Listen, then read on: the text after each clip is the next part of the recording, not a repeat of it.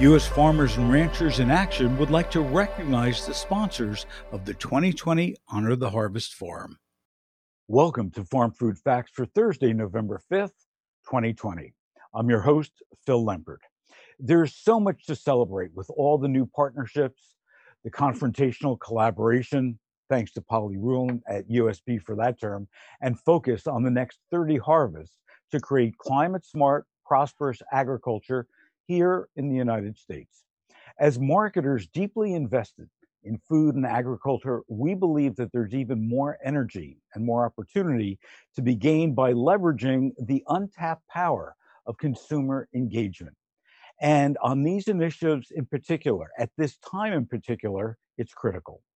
There are large, eager customer and consumer audiences that are ready to recognize these efforts and celebrate the brands that invest in sustainable supply chain innovations in support of farmers and ranchers, and, most important, the larger environment.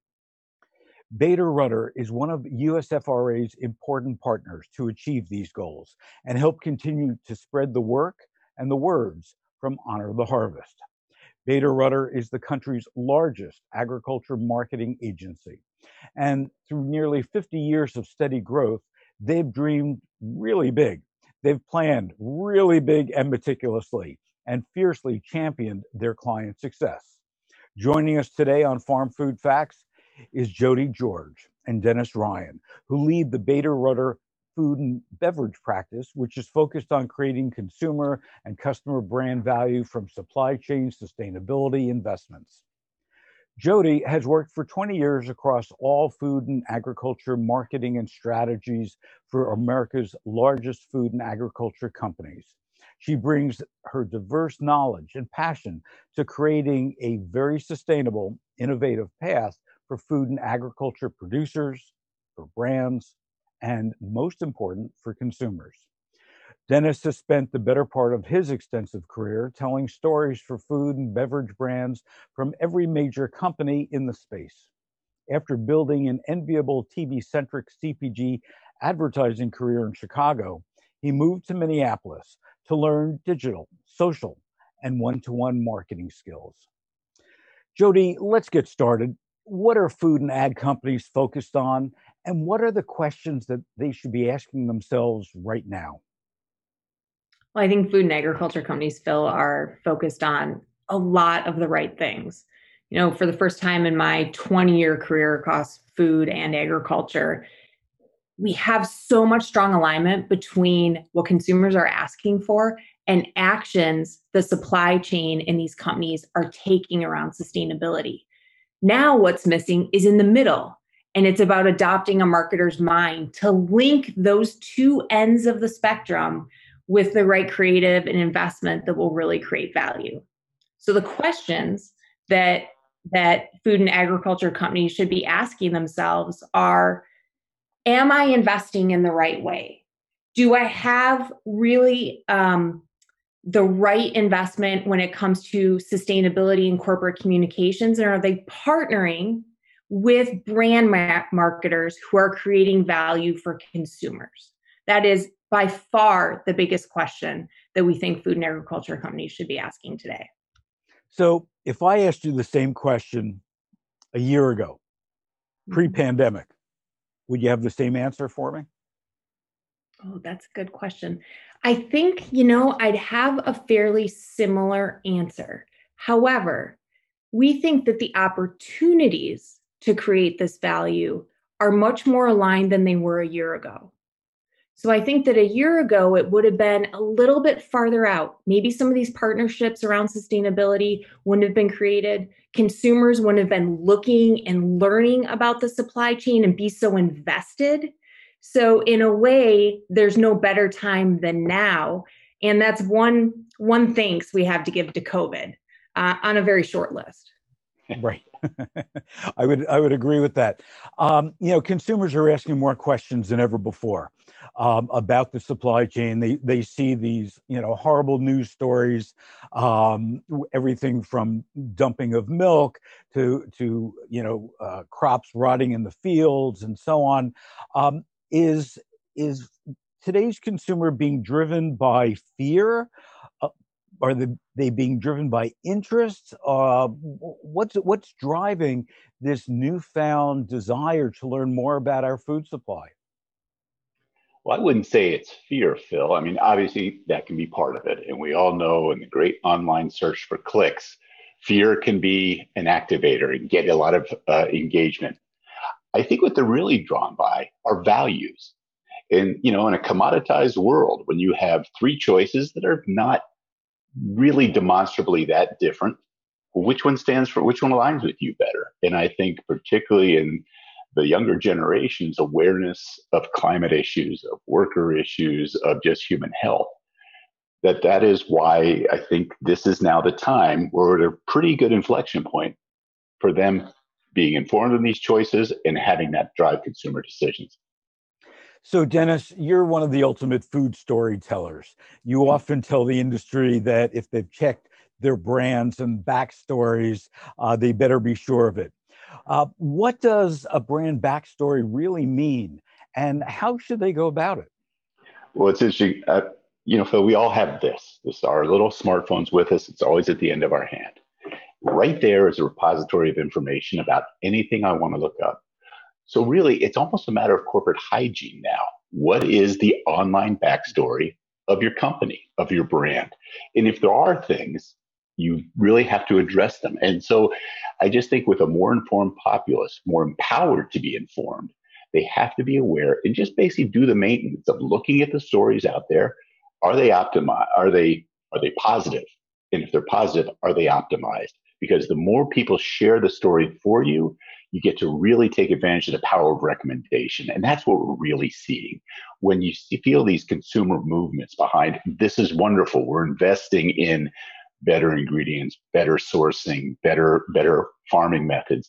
These stories get shared and they do help make a difference, not just to me, but to my 10 friends and their 10 friends and so on. So what happens if, I go online and I'm looking at a story that's not true or not good? I mean, we've all heard about, the restaurant reviews that come out that destroy a restaurant that, the chef looks at and says, hey, that's not my restaurant. What can a company do if they find negative information, whether it's true or not true, to change that backstory? That is increasingly a problem. Frankly, it's created a whole new industry. People like Crisp are out there searching the social channels, looking for this misinformation or kind of, a lot of times it is intentional, and that needs to be found, identified, and addressed immediately. People are aware of the fact that this can be manipulated now. And if you're quick enough to react, if you're there with a strong, powerful rebuttal, people will give you credit. The problem is when you're not aware of it and it lies and just kind of festers and it becomes spreadable. And there's no doubt certain salacious things or I always knew it kind of emotional plays, because we're emotional creatures. And so we're inclined to dudgeon and high disregard. And, we're seeing that. And unfortunately, it is not one of our better angels. One of the things that we see brands with very positive online backstories do is raise up those new partnerships, the actions that they're taking. Too often, those facts, the information are buried in press releases, are buried on websites. And so one of the things that we really advise is to bring a marketer's mindset to your sustainability and your corporate communication activities. That's what can unlock a little bit more of that creative storytelling of the investment. So a lot of these examples already exist. It's just bringing a different lens to them and bringing them out of the shadows in some ways. So to be louder there, to be ready when there are some of those challenges. So you mentioned press releases. One of the biggest bugaboos that I've got. And you talk about where information is buried, in them, and they've probably been rewritten, by 5 different executives. So when they come out, nobody really cares about them. I want to give you an example and have both of you Give me your opinion of this. Just last week, we saw a new partnership between TikTok and Postmates. And what they've done, and it's being tested right here in Los Angeles, just till November 22nd. What Postmates has done is they've taken those TikTok videos that have been the most popular. Some have reached 3 billion views, and they've worked with local restaurants to offer those recipes, to offer those products. Some are simple coffees, some are bento boxes, and so on. I look at that, and I look at people like Walmart that is investing heavily in the U.S. Global TikTok. And they talk about how there's a new e-commerce that's going to come, this blending, if you would, from having a situation like this where I can just go on Postmates. By the way, it's free delivery, and I can order this $7.50, coffee. What do you guys think about that idea? Is it a great idea? Is it just PR? Is it, the future? Jody, why don't you start us off, and then Dennis, your opinion. It is absolutely the future. So there's a couple of things that jump out at me from that example. One is online to offline. So being able to find those trends and really look and utilize TikTok, no matter what anybody thinks about TikTok, but really be able to see what is trending and then be able to partner with those restaurants and bring it back to that audience that's already engaged.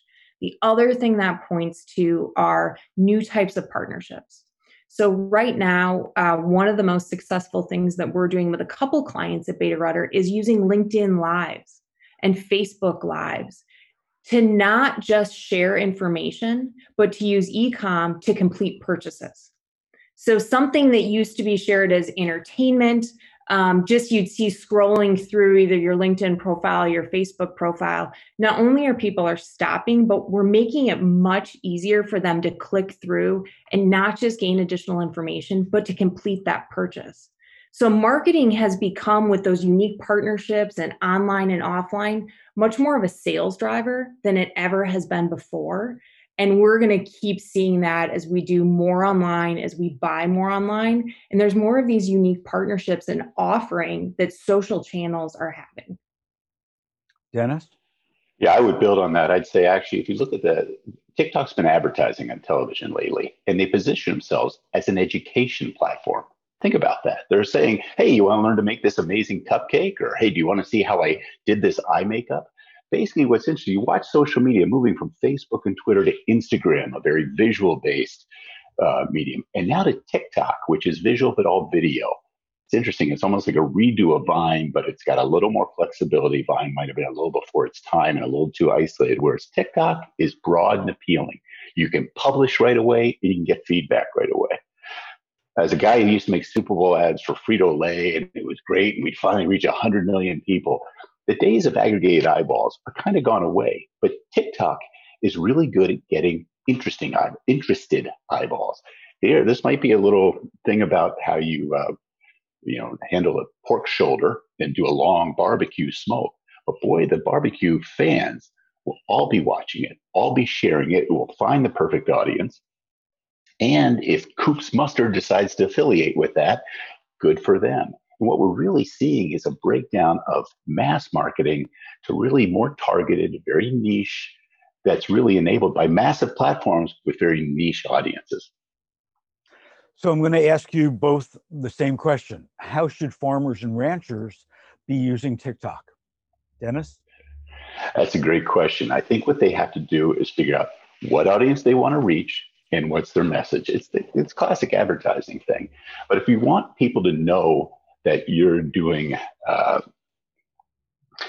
you're paying your workers in a different way, having them tell their story and then finding either making it policy people, kind of relevant to policy people, or, as Jody and I keep believing, regular consumer audiences. Consumers might not sit there and go, gee, I really wonder how they're treating their workforce and if they are paying a living wage. But you know what? When they hear that, they might be motivated if that's a value that's shared. So if you can find an audience and a value and where that intersects with what you're offering or the innovations you're creating or the science you're putting forward or the technology, that's really, if you can align any of those sustainability initiatives with values, it doesn't matter because the audience will almost find itself. I will send it to my friend Phil, who will know exactly the 10 people he wants to send it to. And that's really the power of this kind of, viral is a terrible word, but viral is really the only way to talk about it, kind of audience building. So, I think your example of employees, how farmers and ranchers treat employees, is a perfect example because we're seeing more and more of that. Jody, what do you think farmers and ranchers should be doing with TikTok?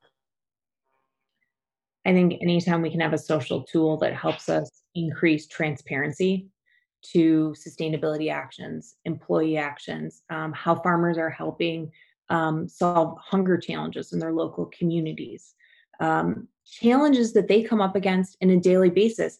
All of this doesn't need to be sunny. This is real life. That's why these social channels exist. Maybe not Instagram. Let's put a caveat on that.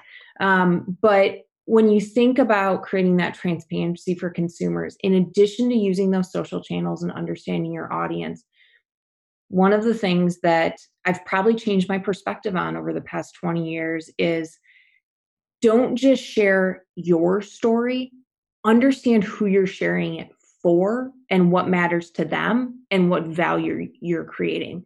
I know so many farmers that in the early days of NCBA and Pork Board and all of those programs worked so hard and spent so many hours of their time sharing their story.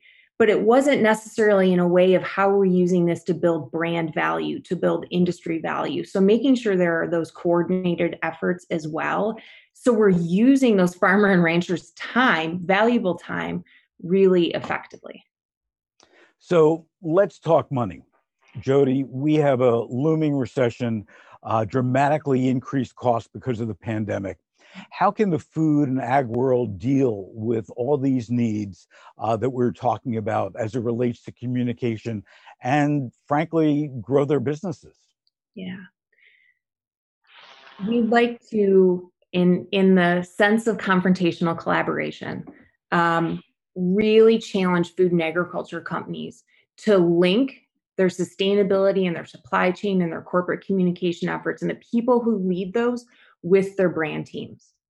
We feel that those value creating activities, those new partnerships, the actual facts are being created in the corporate, in sustainability, in supply chain.